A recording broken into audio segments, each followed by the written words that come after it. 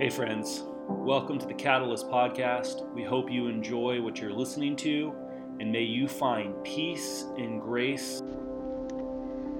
Sometimes when I think about what we do here at church, that we come together once a week to gather around the Bible and read from a book written thousands of years ago, it feels a little nuts.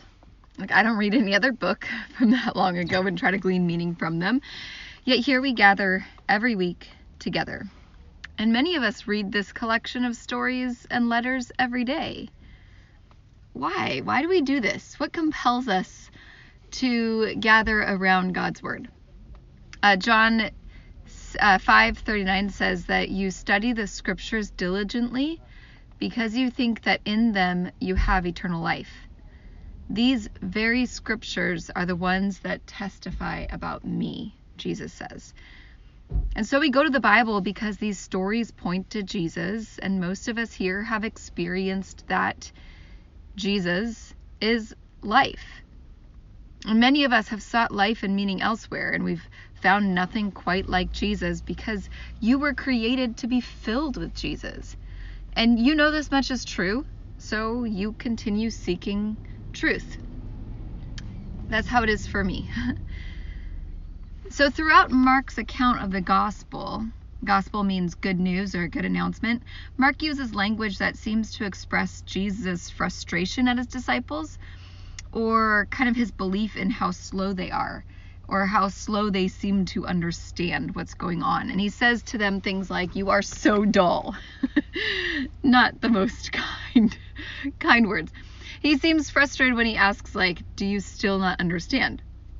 And today's reading, actually, the reading that we'll get into in just a minute here, it has this other aspect of the disciples and teachers of the law where Jesus seems irritated by how slow they are on the uptake, like how slow they are to get it.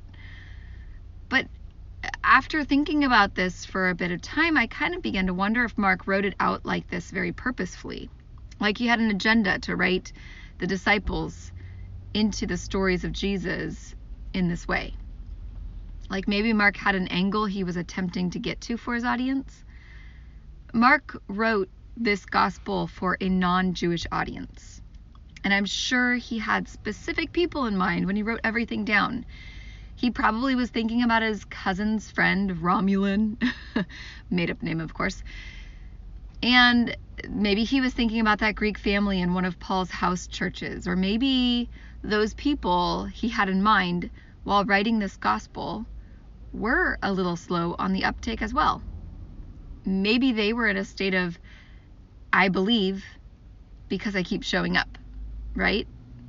Maybe they were in a place of, I believe because nothing else in this world makes sense. I believe because something deep within me resonates with something deeper in this world. And there's something I can't deny, but in my belief, help my unbelief. Help me when my faith feels like it's being held and pieced together with a string. I believe, help me with my unbelief.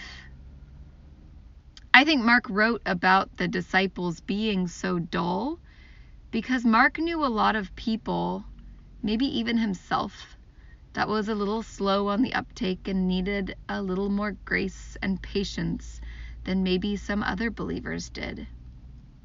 I bet reading about the disciples in this light brought a little bit of relief for others. I know it does for me.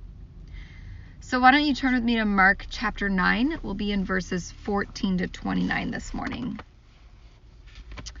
This is right after the transfiguration. So Jesus has just come down from the hillside or the mountainside, and he is with his three best friends, Peter, James, and John. And it says in verse 14, when they came to the other disciples, they saw a large crowd around them and the teachers of the law arguing with them. As soon as all the people saw Jesus, they were overwhelmed with wonder and ran to greet him. "What are you arguing with about?" he asked. A man in the crowd answered, "Teacher, I brought you my son, who is possessed by a spirit that has robbed him of speech. Whenever it seizes him, it throws him to the ground. He foams at the mouth, gnashes his teeth, and becomes rigid. I asked your disciples to drive out the spirit, but they could not. You unbelieving generation, Jesus replied. How long shall I stay with you? How long shall I put up with you? Bring the boy to me. So they brought him. When the spirit saw Jesus, it immediately threw the boy into a convulsion. He fell to the ground and rolled around, foaming at the mouth. Jesus asked the boy's father, How long has he been like this? From childhood, he answered. It often throws him into a fire or water to kill him. But if you can do anything, take pity on us and help us. If you can, said Jesus, everything is possible for one who believes. Immediately the boy's father exclaimed, I do believe. Help me overcome my unbelief. When Jesus saw that a crowd was running to the scene, he rebuked the impure spirit. You deaf and mute spirit, he said, I command you, come out of him and never enter him again. The spirit shrieked, convulsed him violently, and came out. The boy looked so much like a corpse that many said, He's dead. But Jesus took him by the hand and lifted him to his feet, and he stood up. After Jesus had gone indoors, his disciples asked him privately, Why couldn't we drive it out? He replied, This kind can only come out by prayer. At Bible study on Thursday, what we do every Thursday is we read through the passage. Whatever passage we're studying, we read through it 3 times. And every time at Bible study, we do the passage for the week ahead. So we study the scripture on Thursday that we'll study together on Sundays. And we read the passage through 3 times with 3 different translations of the text. But this last time on Thursday, Jason asked us to do something different. He asked about all the characters in the story, and he wanted us to list them out. So we started listing out the characters. You got Jesus, you got the boy, the father, scribes, or the teachers of the law. You have the disciples who were there in the story, but then you also have the disciples who show up later on, or later in the story, the ones that came up with Jesus down from the mountain. You have the crowd there, but then you have a later crowd that shows up. You have the evil spirit. And Jason asked each of us to choose one character and spend a few minutes reading through the text from that character's perspective. And then we shared about what we saw differently than before. It was a super powerful experience hearing from each person who took each character and walked us through the text by that character's perspective. It was pretty incredible. But I felt drawn to the unmentioned mother's perspective because I'm sure she was there. Women were rarely named in antiquity because their testimony was considered unreliable. But I bet that mom was there, pleading alongside her husband for her son. I'm sure she wished the evil tormented her instead of him, as most mothers do. When your child is sick or tortured by illness, and there's nothing you could do for your child, you wish you could bear it instead of them. I think we're meant to see these stories and remember the real humans within them. We're meant to feel what they felt because it's often what we've felt. Many of you know what it's like to be tortured by illness, mental or physical. Maybe you wouldn't say it's an evil spirit, but it certainly has felt like something outside of your control. Man, the suffering person in our midst is real. This story begins with Jesus, Peter, James, and John coming down from a mountain after experiencing this supernatural event, something unexplainable and holy and unforgettable. And they come down the mountain and into an argument between the other disciples and some of the teachers of the law. Now, the teachers of the law are those who are experts in God's stuff. They've passed all the right tests, they know all the right answers, and could debate theology with their big words all day long. They were the experts. They were the ones you went to for answers. And I'm guessing the disciples would look at these teachers for those answers. If you think about it, their rabbi was gone, up some mountain. They didn't know when their rabbi would come back. Their rabbi wasn't there to help them. But if you look back, if you remember from a few weeks, months ago probably, when we looked at Mark 6, why don't you turn with me to Mark 6? Verse 6, it says, Then Jesus went around teaching from village to village. Calling the 12 to him, he began to send them out 2 by 2 and gave them authority over impure spirits. And then verse 12 says, They went out and preached that people should repent. They drove out many demons and anointed many sick people with oil and healed them. So the disciples have been removing sickness and darkness all over the place. This shouldn't be that hard. But I wonder if these disciples began to revert back to their old ways of thinking when Jesus wasn't around and they were near the religious experts. Like they just went back to their old ways. This is a story that mirrors the story of Moses and the Israelites who came out of Egypt, out of slavery in Egypt through the Exodus, and they've passed through the Red Sea. Like they've experienced all these miracles, miracle after miracle, extreme event after extreme event, and they get to the bottom of Mount Sinai. Moses goes up there to meet with God, and when Moses comes down, because they don't have their leader with them any longer, they've lost sight of what God has done all along. They are now looking at the past experts, the past ways of doing things to make sense of how things are today. And this is what we see in this passage. Jesus wasn't around, but they were near the religious experts, the people they would go to for all the answers before they ever met Jesus. So I want you to think of your first job. What was your first job? I mean, everybody has a first job. Like the first one that you got, not babysitting or something, the first one that you got a paycheck for and they took taxes out. I worked in a snack bar at our local pool. I ate a lot of ice cream sandwiches and I drank a lot of Sprite. But I would show up after it was opened and I would leave before we closed. And I was always with another more capable employee until they gave me a key and hours to be there early and stay late by myself and count the money by myself and figure out the receipts by myself. And I had that kind of responsibility. They gave me the authority to do those things. Now, you might be the best employee ever, but when given that kind of responsibility and authority, you might find yourself a little unsure, just because you're the one in charge.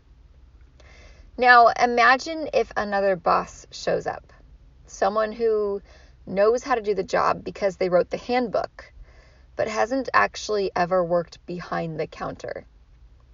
You would refer to their expertise. You would expect them to take charge, right? So you would want them to do that. You would want them to take that level of authority from you, and you could then revert back to being just the normal employee because the boss is there, right? Yet they might only know the answers to the questions, but they don't know how to interact with customers. They don't know how to dip the frozen banana into the chocolate with the right technique because they may have written about it, but they've never actually done it. And to save face and not look naive, they might put more responsibility on you. But you don't want to mess up because you assume they're perfect at everything because they're the boss. So I know this is maybe grasping at straws here, but I think the disciples felt out of their element around these teachers of the law because their rabbi wasn't around to give them the confidence they forgot they already had. And the teachers of the law knew all the answers, but they didn't know who the answers pointed to. They knew about the people God loved. They just didn't know the people God loved. So they argued. They created a pissing contest while someone suffered in their midst.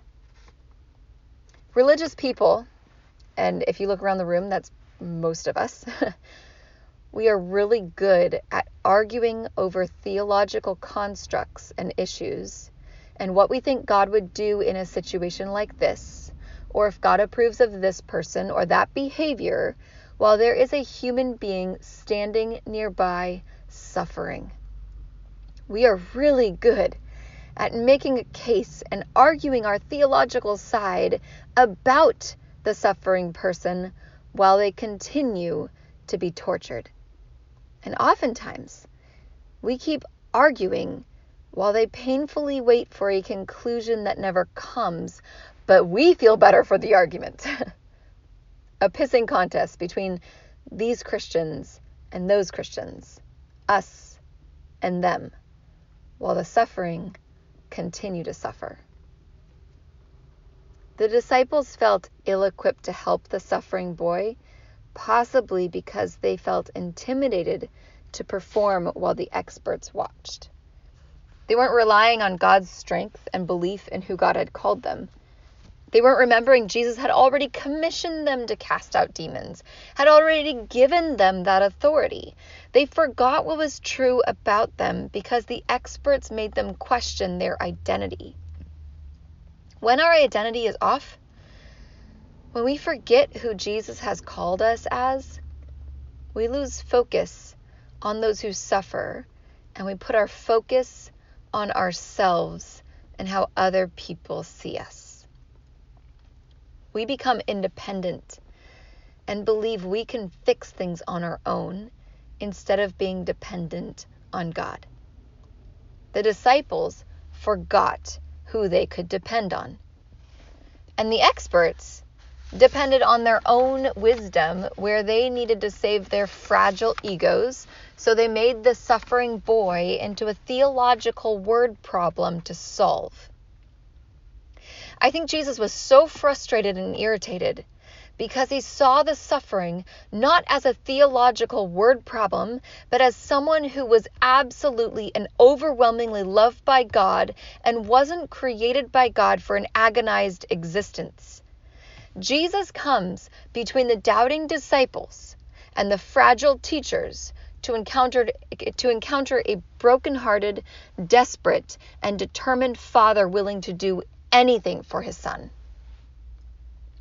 So Jesus asks him, "What's your son's name?" "Danny." His name is Daniel, but we call him Danny. "How long has Danny been suffering like this?" Jesus asks. "Since he was a young boy. He wasn't always like this. It wasn't always this hard. Danny had a future of good things. He had so much joy in his life, but he's in so much pain that my son wishes he were dead. He's being tortured by something that's against God. It's overtaken him, but I know Danny's still there. Please, I've heard rumors about you, Jesus. I've heard you work for God, that God's power flows through you. So please take pity on us and help us if you can." "If I can? Anything is possible for the one who believes," Jesus said. And this desperate father sobs out a piercing prayer, crying, "I do believe. Help me overcome my unbelief." This is the prayer of raw honesty. This gut-wrenching prayer of desperation that came from the Father's end of himself, the kind of prayer that hopes for change but girds itself for unmet expectation. The kind of prayer that allows for nuance and unknowns and sadness in the midst of it all. The kind of prayer that says, "Not my will, but yours be done." The kind of prayer of complete abandon, release, and surrender in the most gritty way. I believe. Something deep within me won't let me not believe, no matter how much I want to throw my hands up in the air and walk away and leave it all behind. I freaking can't because I believe. But Lord Almighty, help me overcome my unbelief because I'm not sure how much longer I can hold on. The thing with Jesus is that it's not about how hard you can hold on. Even if you let go, Jesus is still holding on to you. There's nowhere you can go that takes you away from God's loving presence. But the honesty of prayer like this allows for hope to dig in. It is hard to look at suffering and still believe in a good God, and that's okay. It's okay to wonder if God is good when we see the pain and hurt in the world. It's appropriate to question God's plans or if God cares when you encounter painful stories, when you experience your own form of torture, when you wonder if things will ever change. These feelings are not born out of unbelief or a lack of faith. They come from lived experiences. They come from desperation and brokenhearted places. But honest prayers, like this one of the Father, they reorient ourselves back to God. In a prayer of desperation, in the grittiness and determination of I believe, help me overcome my unbelief because of what I see and have experienced, we are reoriented back to God. We begin to see the pain and suffering around us, and instead of treating it like a theological word problem we need to solve, we begin to listen to stories. We hear the pain and allow space for the pain to live without throwing an answer at it. We lean into God and we recognize we're not alone in helping those who suffer. There are situations too hard for you to handle on your own, and you were not designed to handle on your own. So you'll begin to see we don't and we can't fix anything on our own, but God moves through us, working through us as we're dependent on God for compassion, care, and supernatural strength. We bear the peace of Christ, the hope of the cross, the love of the Father into a suffering world. And we cry alongside those who are closest to that pain, saying, I believe, help me overcome my unbelief. Amen.